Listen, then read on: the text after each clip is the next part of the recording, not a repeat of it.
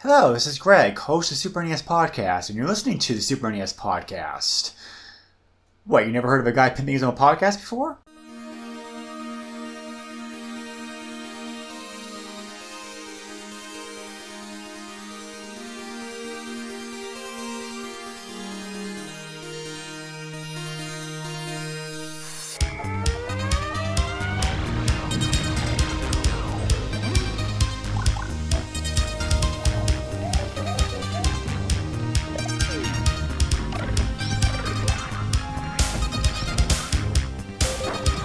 At $200, a Super Nintendo setup costs twice as much as the old system. For the money, the company promises better pictures, sound, and adventure.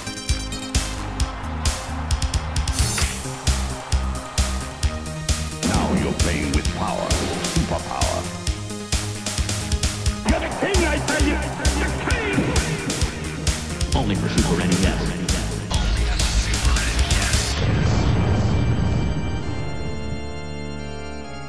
You're listening to the SNES podcast with your hosts, Soulblazer and George.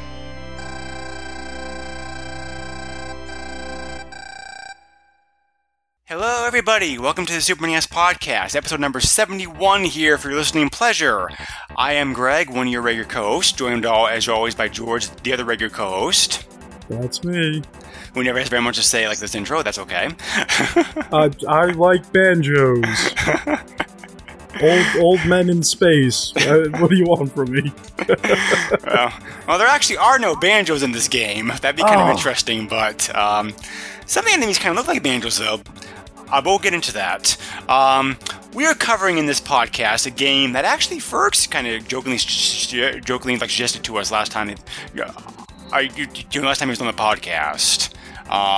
Something that's more infamous for its box cover, as George already alluded to, than actual gameplay. We're looking at the side-scrolling space shoot 'em up Phalanx, which was developed by Zoom and published by Kemco for Super NES in 1992.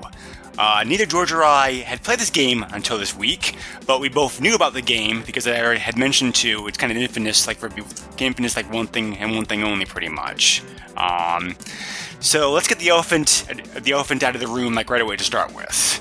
If you've not seen the box cover of like this game, the Super NES, it's unique. I'll give it that much. The box cover, the box art.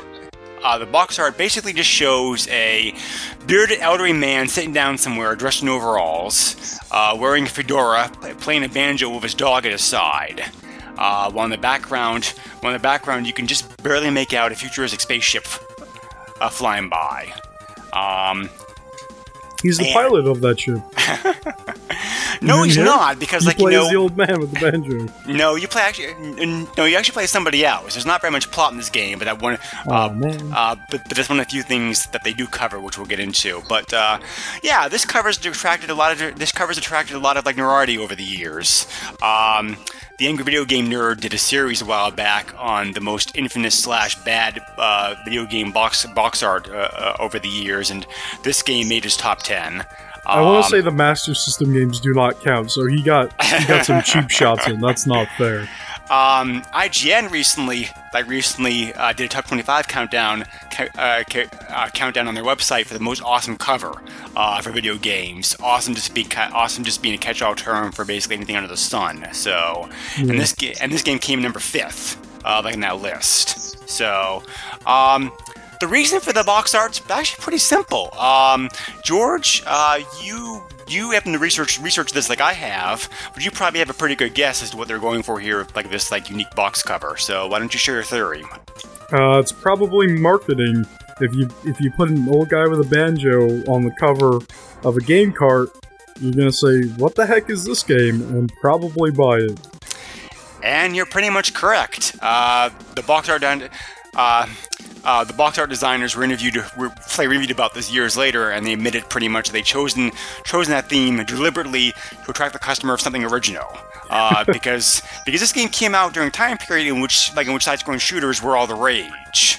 And they want to do something to make this game stand out, like on that sea of sea of shooters out there. So, well, on that point, they succeeded at least. So, because anybody who was alive during the time period, the early 90s, does remember that along with a huge fighting game explosion, there was also a huge explosion of space shooters. Genesis in particular was very thick with shooters. There are a ton of good shooters on the Genesis. The Super NES, not so much for selection, but there are some good ones on there. Gradius 3 we've already covered in a past podcast. That was a launch title. We've also already covered UN Squadron, which certainly has a lot of elements of side-scrolling shooting, shooting to it. And there were some other games too, but this is definitely one of the more. There weren't a lot of side-scrolling space shooter options on the Super NES compared to Genesis. So this is a unique game also in that respect, for that. But actually, this game is actually a port. It originally came out in Japan in 1991 on a system that George and I have talked about in a past podcast on the other show that we do. It originally came out for the very popular Japanese computer, the Sharp X68000. Oh, the Sharp. Yes, very popular Japanese computer during this time period. Very good for game playing, as evidenced by all the games that came out for it. So. This game got ported. So this game got ported to Super NES the following year. It came out in Japan in August of 1992, in North America in October of 1992. No PAL release like this game, but it did get but the game did get re-released twice. It also came out for the Game Boy Advance in 2001. And that version did get a worldwide release. In that version, they changed the box cover to give it a more prominent spaceship image. Ooh. To avoid the problems they had earlier. Should have been a dog playing a banjo. And this game, at least in Japan, also got remade and re-released as part of the WiiWare service in 2009. So yeah, wow. But let's talk a little bit about let's talk a little bit about the companies involved, because we haven't featured games before in the past in this podcast by games done by these companies. Zoom is a Japanese developer that dates back to 1988, like Japan. They're mostly known for doing stuff in Japan. They were a big supporter of the Sharp computer, and they also published a lot of games for Japanese consoles and systems. Not too many of their games that come over stateside. Their games over here, which are probably most famous and most well known, is Lagoon for the Super NES, which is an early role-playing action game, very similar to Zelda, that I do want to cover at some point in this podcast because I have nostalgia like that game. And also the very weird but admittedly fun Mr. Mosquito series, which came out with the PS2. Oh man, that's popped up a lot for me recently, which is really weird. They're not bad games. They're kind of fun, actually. They're definitely unique. Mr. Mosquito is definitely something we have to cover. Not on this podcast. The other podcast. Right.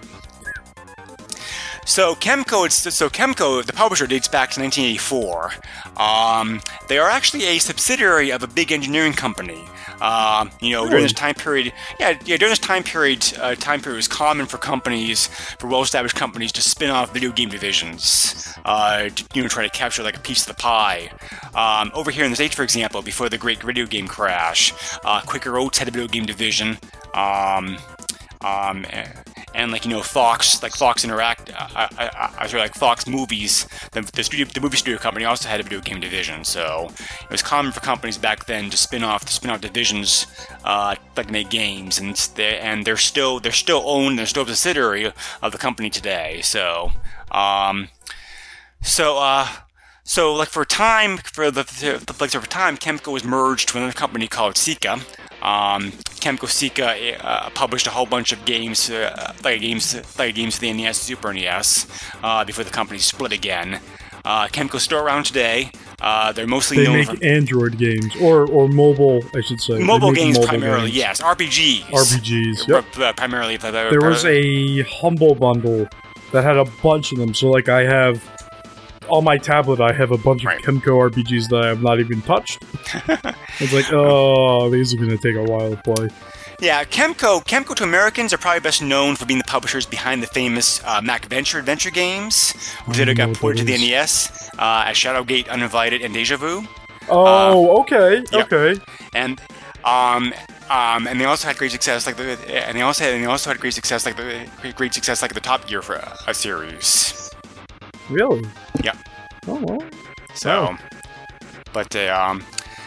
So the game itself. So once you get past that interesting box cover, once you get past some of the history of this, most of the story of the game is contained in the manual. There's not really too much told to you in the like in the opening scenes. It's your basic generic sci-fi cookie cutter story. The year is 2279. A planetary research project is investigating the alien planet. The alien planet of Delilah. An emergency transmission is sent shortly afterwards, and then all of a sudden a hostile force shows up and starts to they're attacking things. So you were sent in as a pilot, like in a prototype advanced fighter. Your name is Wink Ballfield. What? Yeah. In the Game Boy version, they wisely renamed him to Rick. So. Oh, there you go. You are flying. Also, if you thought that was chuckle-worthy, George, get ready. No. The operation, you are assigned to Operation Climax. This is perfect. This is great. Yep. This has everything to do with a banjo and a man playing it. I love it. In the brand new experimental space fighter, the A-144 Phalanx. So because the game's full name in Japan is like Phalanx A-144 Space Fighter. So they just shortened the Phalanx like the North American release. Didn't they change the name to that for the Game Boy release? They did too, yes. Okay. So anyway, this is your pretty typical shooter of the time period. Like I said, side scrolling. There are eight stages altogether in the game. Each stage is a boss.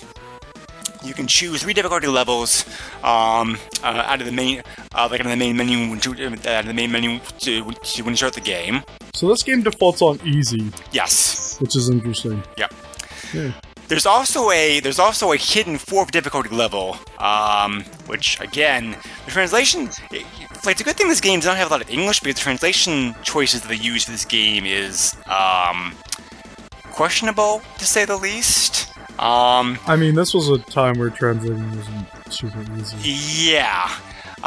You can access that. You can access that that different difficulty level by punching a code, and you'll never guess what they call that level. Phalanx? That would be pretty obvious, but no. Funny. Really? Yes. Oh boy. So like I said, the good thing is not too much English in this game. What they didn't tell you is if you beat the game on funny mode, you get to fight the guy with the banjo. Well, you do get a surprise if you beat the game funny mode. We will cover that toward the end of the podcast because it's interesting. So, your other options available in the main menu is you can also select how many credits that you want. To be able to decide how many times that you can continue in the game, and you can also. You can also remap the controller to your liking. So that's nice. I always appreciate games that allow that. Yeah. So that's a nice touch. A lot of more games need to do that, or a lot of modern games need to do that now. Right. Yeah. So, So anyway, once the game starts, you're given like a very quick intro screen saying what the name of the stage is, like a whatnot. It's your pretty typical shooter, and you're just going around shooting bad guys and collecting power-ups. What is kind of unique for this game, at least this time period, is that you actually have a hit gauge. You can take 3 hits. 3 hits in this game before your ship gets destroyed, which is reflected by a gauge, set by a gauge at the bottom left of the screen. Yeah, it's almost like a UN Squadron type of thing. A little bit, yes, but UN Squadron at least. But UN Squadron had a full... You can regenerate that last hit. Right, yeah. UN Squadron had a full energy bar, though, where certain enemies took more damage off of that than others. This one here, it doesn't matter what touches you, if you get hit, then you lose a bar like right away. And you can regenerate those, but I think you have to get pickups, right? Right. Yep. Yeah. There's a bunch of pickups. We'll cover that here in just a moment. So you are allowed to have 3 weapons in your ship, like 3 weapons equipped in your ship, like like one time. You can swap between them. If you're getting further weapons past that point, however, then you'll lose the weapon that you're currently using. So let's be aware of that. You can also sacrifice. This is another interesting design choice. You can sacrifice a weapon like at one time to produce a smart bomb effect, which will clear out the screen of enemies, do severe damage to a boss, and also freeze up a weapon slot for you. So. What I really like is you can change your speed on the fly. Yes, that's also... there's 3 different speeds of slow, and then there's the medium setting, which it starts on, and then there's the fast one.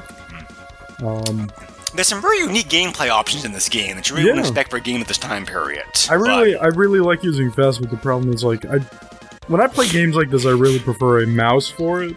Yeah.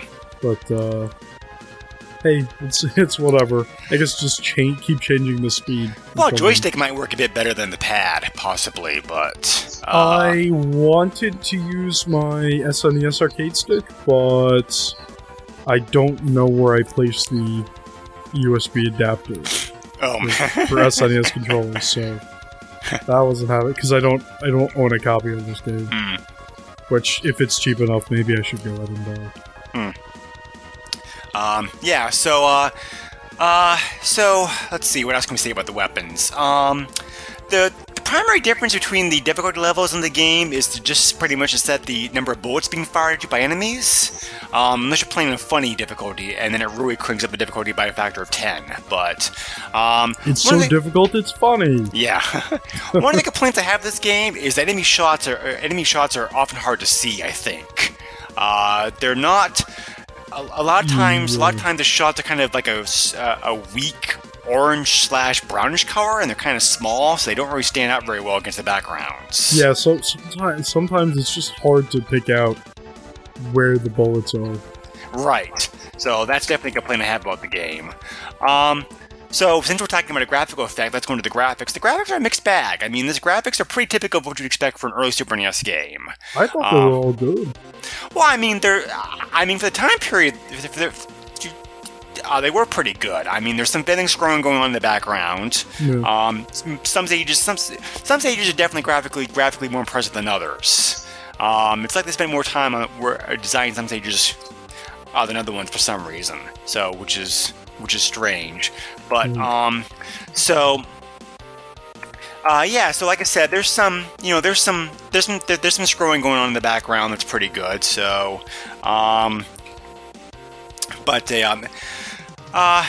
cover choices are limited, but not bad for what they are. I mean, the overall effects are, like I said, overall, I thought the graphics were quite good for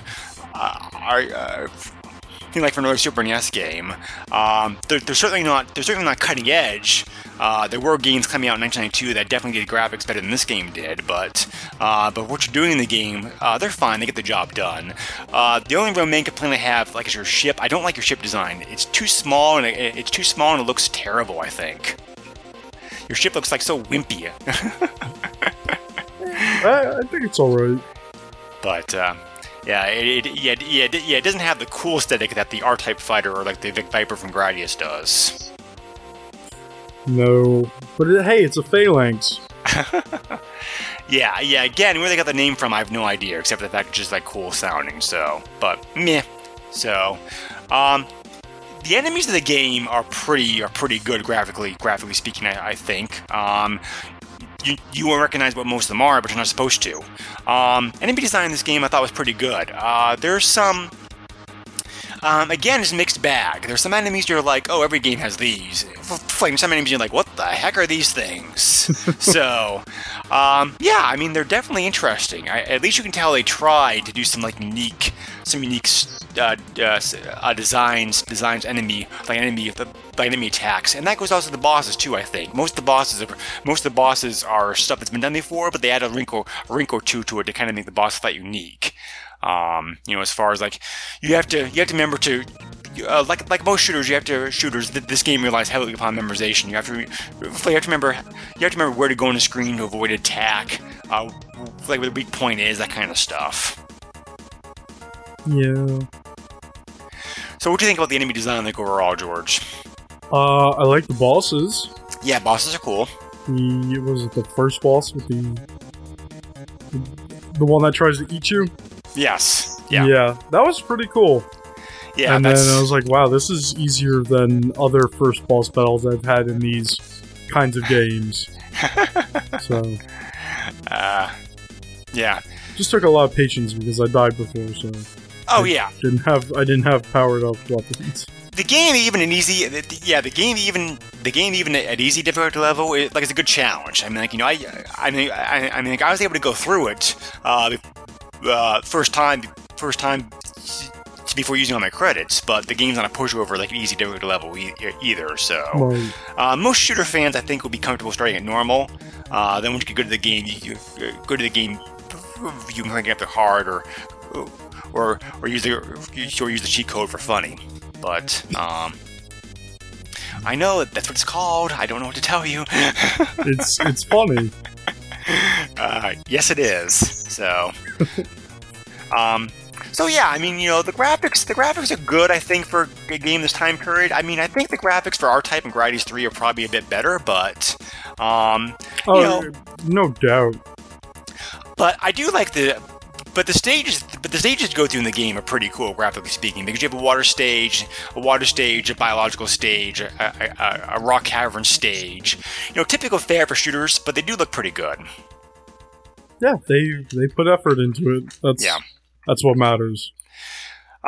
Music for this game it's fine. I mean, a trademark of a shooter is a shooter is a need for a good soundtrack, and the soundtrack's not great, but it's fine for what it is too. I think. I mean, it's nothing.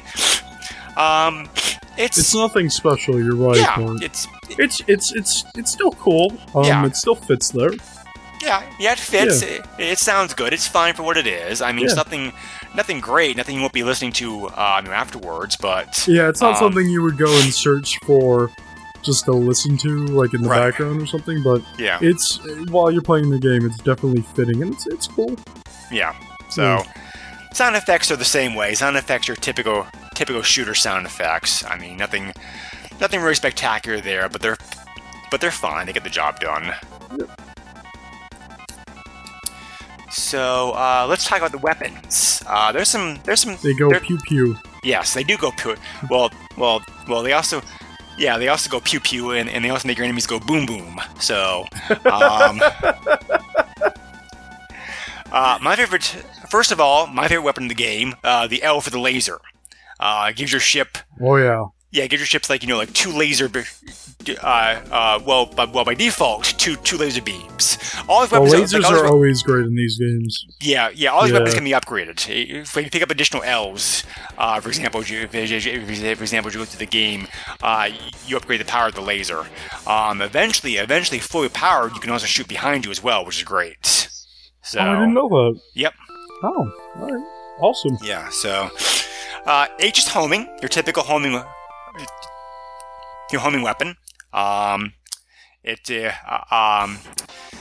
Upgrading this allows the options which also the base weapon causes two options to spin around your ship. Upgrading the weapon causes those options to fire their own homing balls also to upgrade your firepower. So the homing's pretty good for most stages. I think it's not very good against bosses, but at least early in the game, the homing weapons are good one to do if you're trying to get the hang of the game. Ease Energizer. This is kind of like a charged energy bolt. It throws batteries. Yes, pretty much. So, I'm more of a Duracell man. I'm sorry. Go on. You hold down the button and shoot off a big old ball of energy, pretty much. I didn't like this one at all. It's good against boss fights. Fully equipped, this is a devastating weapon used against bosses. Particularly later on in the game. So that's the main advantage that it has. The R is the ricochet weapon. This one's a bit harder to describe. It basically causes two options to show up like on ship again, except this time they travel in opposing directions. They change your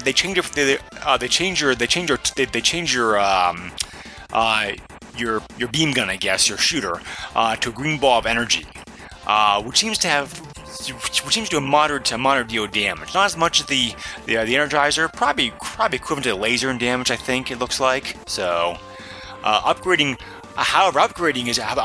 this weapon like where it shines, because it causes the balls of energy to fire forward diagonally up and down as well, and they bounce off enemies and ceilings. Walls and ceilings, like hence the name. So, if you're willing to give it time and fully upgrade this thing, this is a great weapon to use because it really can be used to clear out tight spaces. I really prefer the lasers. Probably in every shooter that has them. I don't know. I just like. You can also get 3 different types of missiles, which are magically called A-type, B-type, and C-type. A-type launches homing missiles. B-type launches forward-firing rockets that don't detonate and just simply damage all enemies that they touch or move through. And the C-type launches guided missiles that blow up on impact. You know what I hate about when you get an upgrade in certain games? Sometimes when you get to level 2 of the weapon or whatever, it'll do that thing where now it shoots two shots, but each one is at 45 degrees, like a 45 degree angle. And it's like, how am I supposed to hit anything like this? Now I need to do extra work because I can't shoot in front of me. I have to shoot at an angle. At least the advantage of this game, yeah. No, I agree with you definitely. And this game suffers like some of that also. But at least this game, you can store 3 weapons, so you can always just simply take one weapon, put it to the side, play on, and then when you get another capsule, change your weapon real quick and grab that capsule. It's like Tetris when you want to hold on to a piece.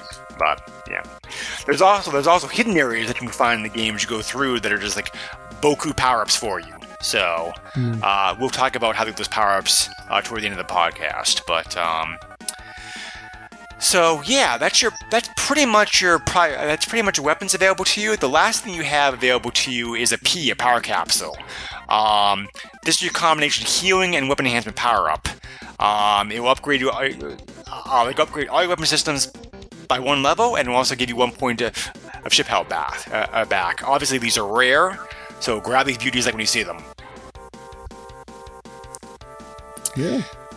So, the game difficulties ramps up pretty well, I think, as you go through the stages. It's not terribly long. You can get, when you get decent at the game, you can go through the game in about an hour game time, which I think is pretty good length for a shooter of this type. There are, like I said, credits that you get to start to continue the game with, because the credits kind of operate like you start off with. Oh, you can also change the number of ship lives that you have to start the game with. So like I think like 5 is the most you can have at one point. So we'll start the game off with. You can obviously get extra lives. It's like this is typical arcade style point system. Extra life given to you every extra life given to you like every 30,000 points, etc., etc. So and then like when you use a credit to bounce you back to the beginning of the stage. But like I said, the stages themselves don't take that long to fly through. No, they're actually kind of short. Yeah, and they're all pretty much the same length too, which is curious. Right. Yeah. So, let's see. What else can I say about this game? As far as gameplay goes. Well, we can get to our final opinions here, I guess. Then, if you want. It's, I'm a big fan of shooters. I obviously love this genre quite a bit. I had fun playing this. I probably would have had more fun playing it back in the day as opposed to now, but, it's, for the Super NES, it's pretty good, I think. Like I said, the Super NES did not have a ton of side-scrolling shoot 'em ups like the Genesis did, so the selection on here is more limited. The Genesis had a better processor, faster processor at least. So these games require like a good deal of speed to be able to make them play well. You also took experienced programmers to really be able to crank the Super NES out to be able to get this. There's something about gameplay that's important to mention. Very little slowdown. This game, for the most part, is silky smooth. I've noticed some slowdown, but there's a little bit, right. But there's not that much. Yeah. I mean, for how many enemies on the screen at once at certain points and how much action's going on, you'd expect it to kind of bog down a bit more, because Gradius 3 definitely bogs down some when there's like equivalent stuff on the screen. It does. Yep, it does. And like R-Type 3 also suffers that same problem. So, but yeah, this game, the programmers seem to know what they were doing, so there's very little slowdown. It's very impressive. It kind of shows that the Super NES can do a game of this nature, just like it's programmed well. Yeah. So anyway, having said that, this game is, for the Super NES, this game is good. Considering the limited library that the system has for games of this type, it does some. The programmers try to do some unique things with the game. I think some are bigger successes than others, but in some ways they're trying to be like innovative and trying to put in some different elements to make it stand out from the crowd. Besides, like that box cover. So, but as far as ranking it overall with 16-bit shooters, however, it kind of falls down toward the lower end of the category, I think. There's just simply not enough new or challenging here to warrant constant repeat regular gameplay. Having said that, I think this game is very good for shooter fans. If you're a shooter fan and can never play this game, if you're only aware of it because of the notoriety that the cover gets, check it out. You'll probably have some fun with it. It's not Gradius, but it's still a good game. Yeah, no, I agree with that. It's a decent shooter. Yeah. I'm more of a fan of the genre than you are, George, so what do you think about the game? It's pretty cool. Like, when we talked about the whole speed toggle thing, like, I feel like that might be necessary for, shooters that, for this kind of era where there's only, like, D-pads and not, like, analog sticks, because then you can make more precise movements when you want to. And I haven't seen anything like that with games of this era before, which is really cool. It's a neat little feature that you can play around with. Oh yeah, definitely. It's nice. It's nice to look at. Not the best thing in the world, but it still has some looks. The sound is good. Not the best. It was fun playing this because I wanted to see what the bosses were. And it has a good feel to it. I'm not that great at these kinds of games, but I tried. There are those little bonus areas that you can get to, and at first it like confused me. Like, oh, there's a bunch of pickups, and I ran into one. And I was like, wait, what's going on here? So you have to shoot the pickup. It was really weird, but just randomly finding bonus areas is really cool, especially when I don't know what's going on. Like, wait, why am I being teleported? Oh, this is a bonus area. Yes. I didn't know how I accessed that, but all right. So it's fun. It's a cool game. There are 2 secret areas that I'm aware of, like in the game. Yeah. The first one's in level 2, which is the underwater area. Yeah. There's a red box flying either top or bottom of the screen. If you touch it, they will go into that secret area. There's actually a second secret area later on in the game, because the first one you can access from the red box at the top of the screen, and the other one you can access like the bottom of the screen. So, you just pretty much have to. There's different things to do, like George was saying, in each secret area to be able to get the power-ups. So part of the trick is figuring out you figure out like what to do. Yeah. So, and then the last stage, the final mission also has 2 secret areas. You access those areas by going to a yellow circle with some gadgets around it. So. Right.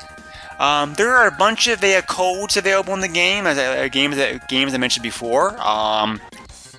There is a code to give you extra lives, and it continues if you want to.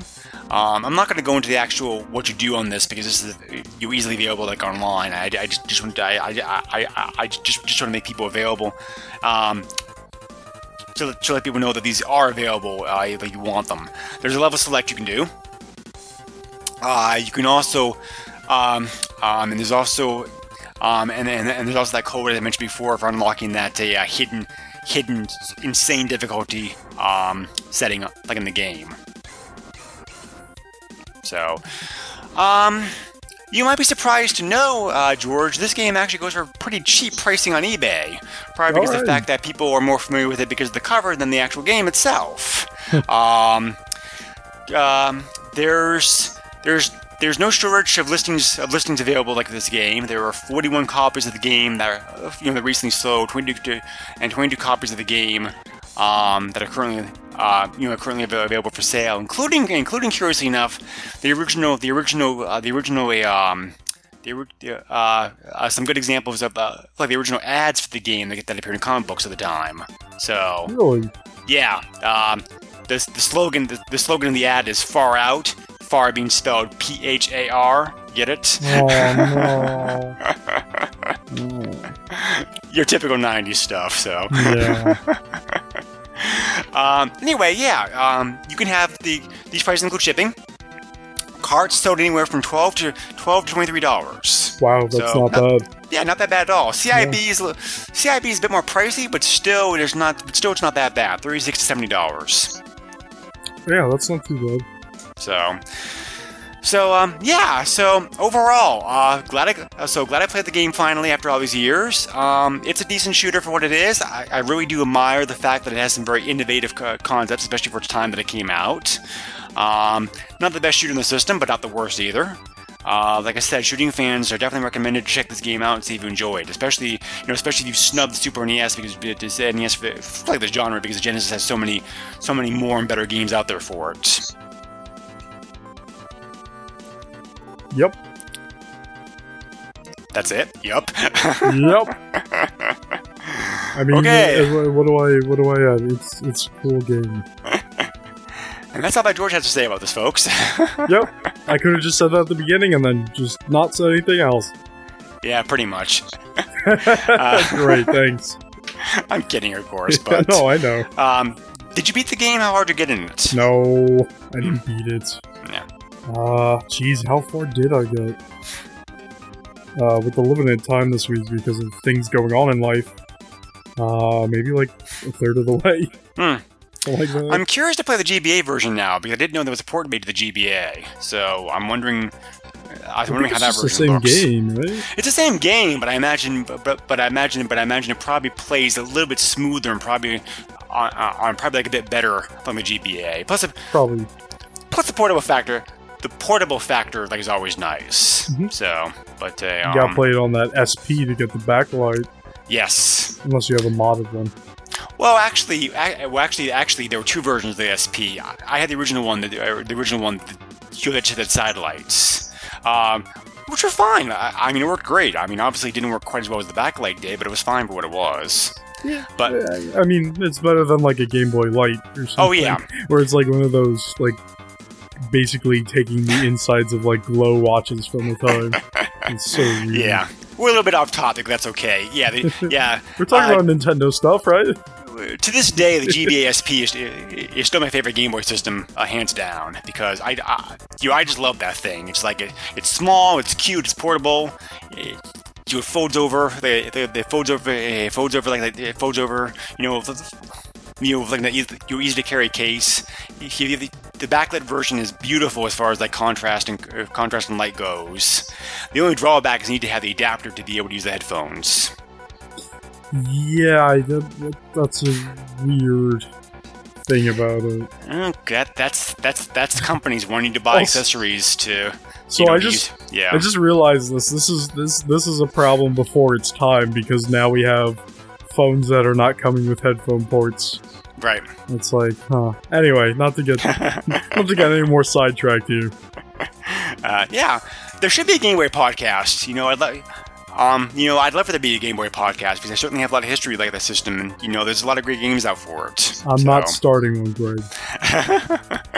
I'm not saying that you should.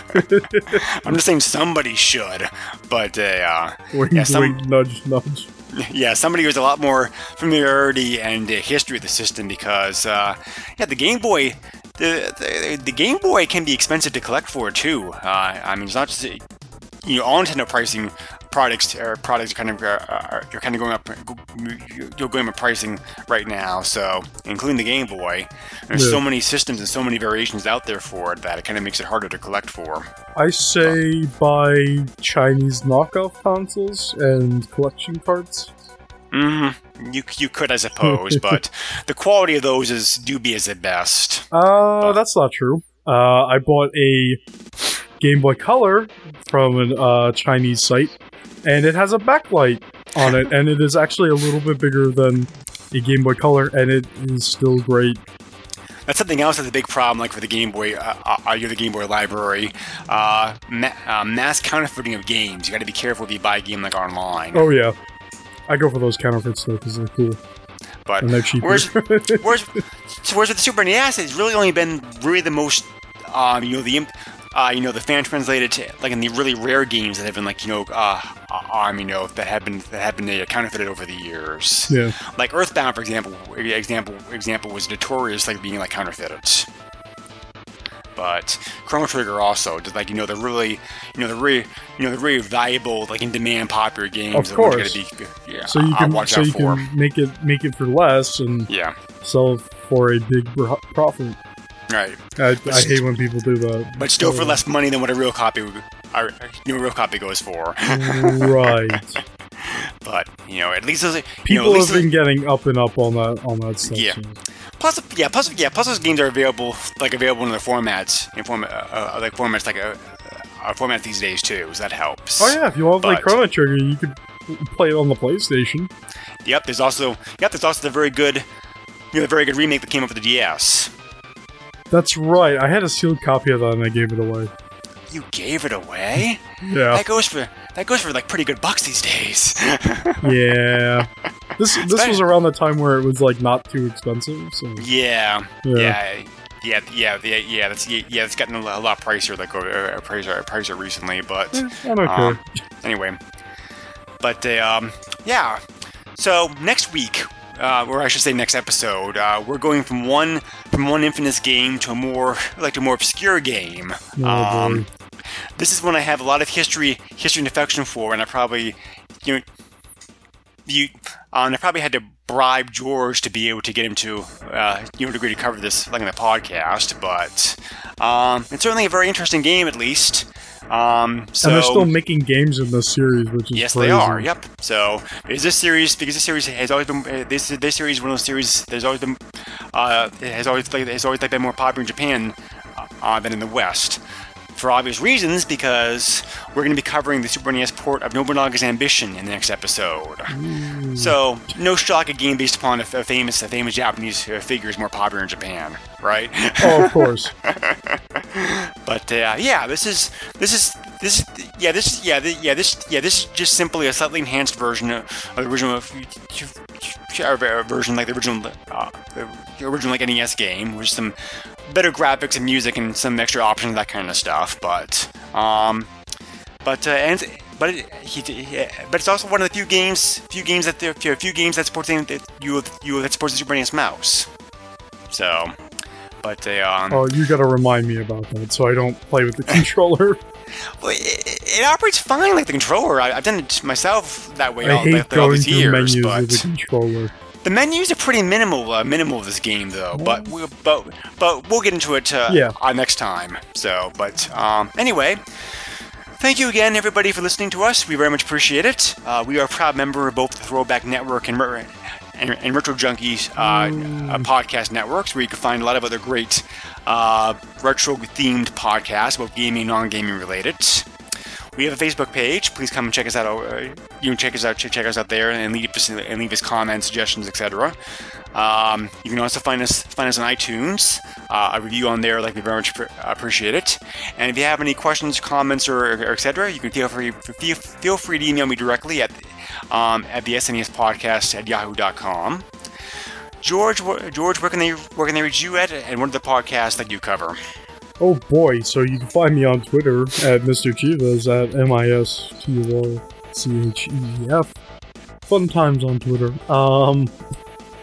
You can look for my other podcasts that I do.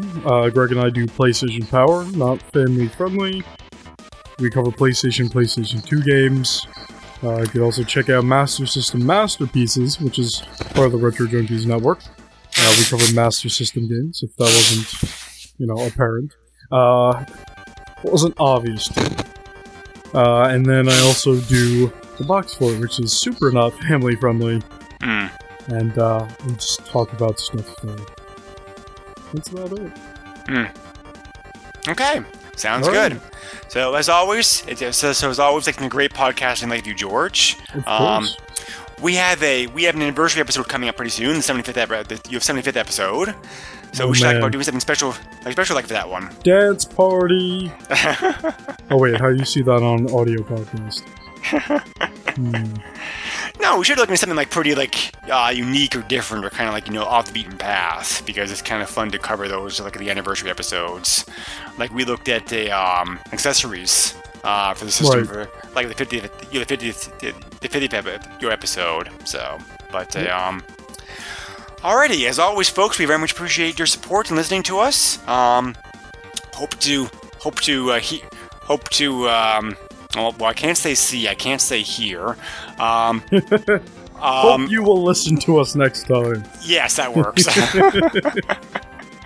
and on that note, I think I should cut out like on my head. So, good night, all. Banjos for the win.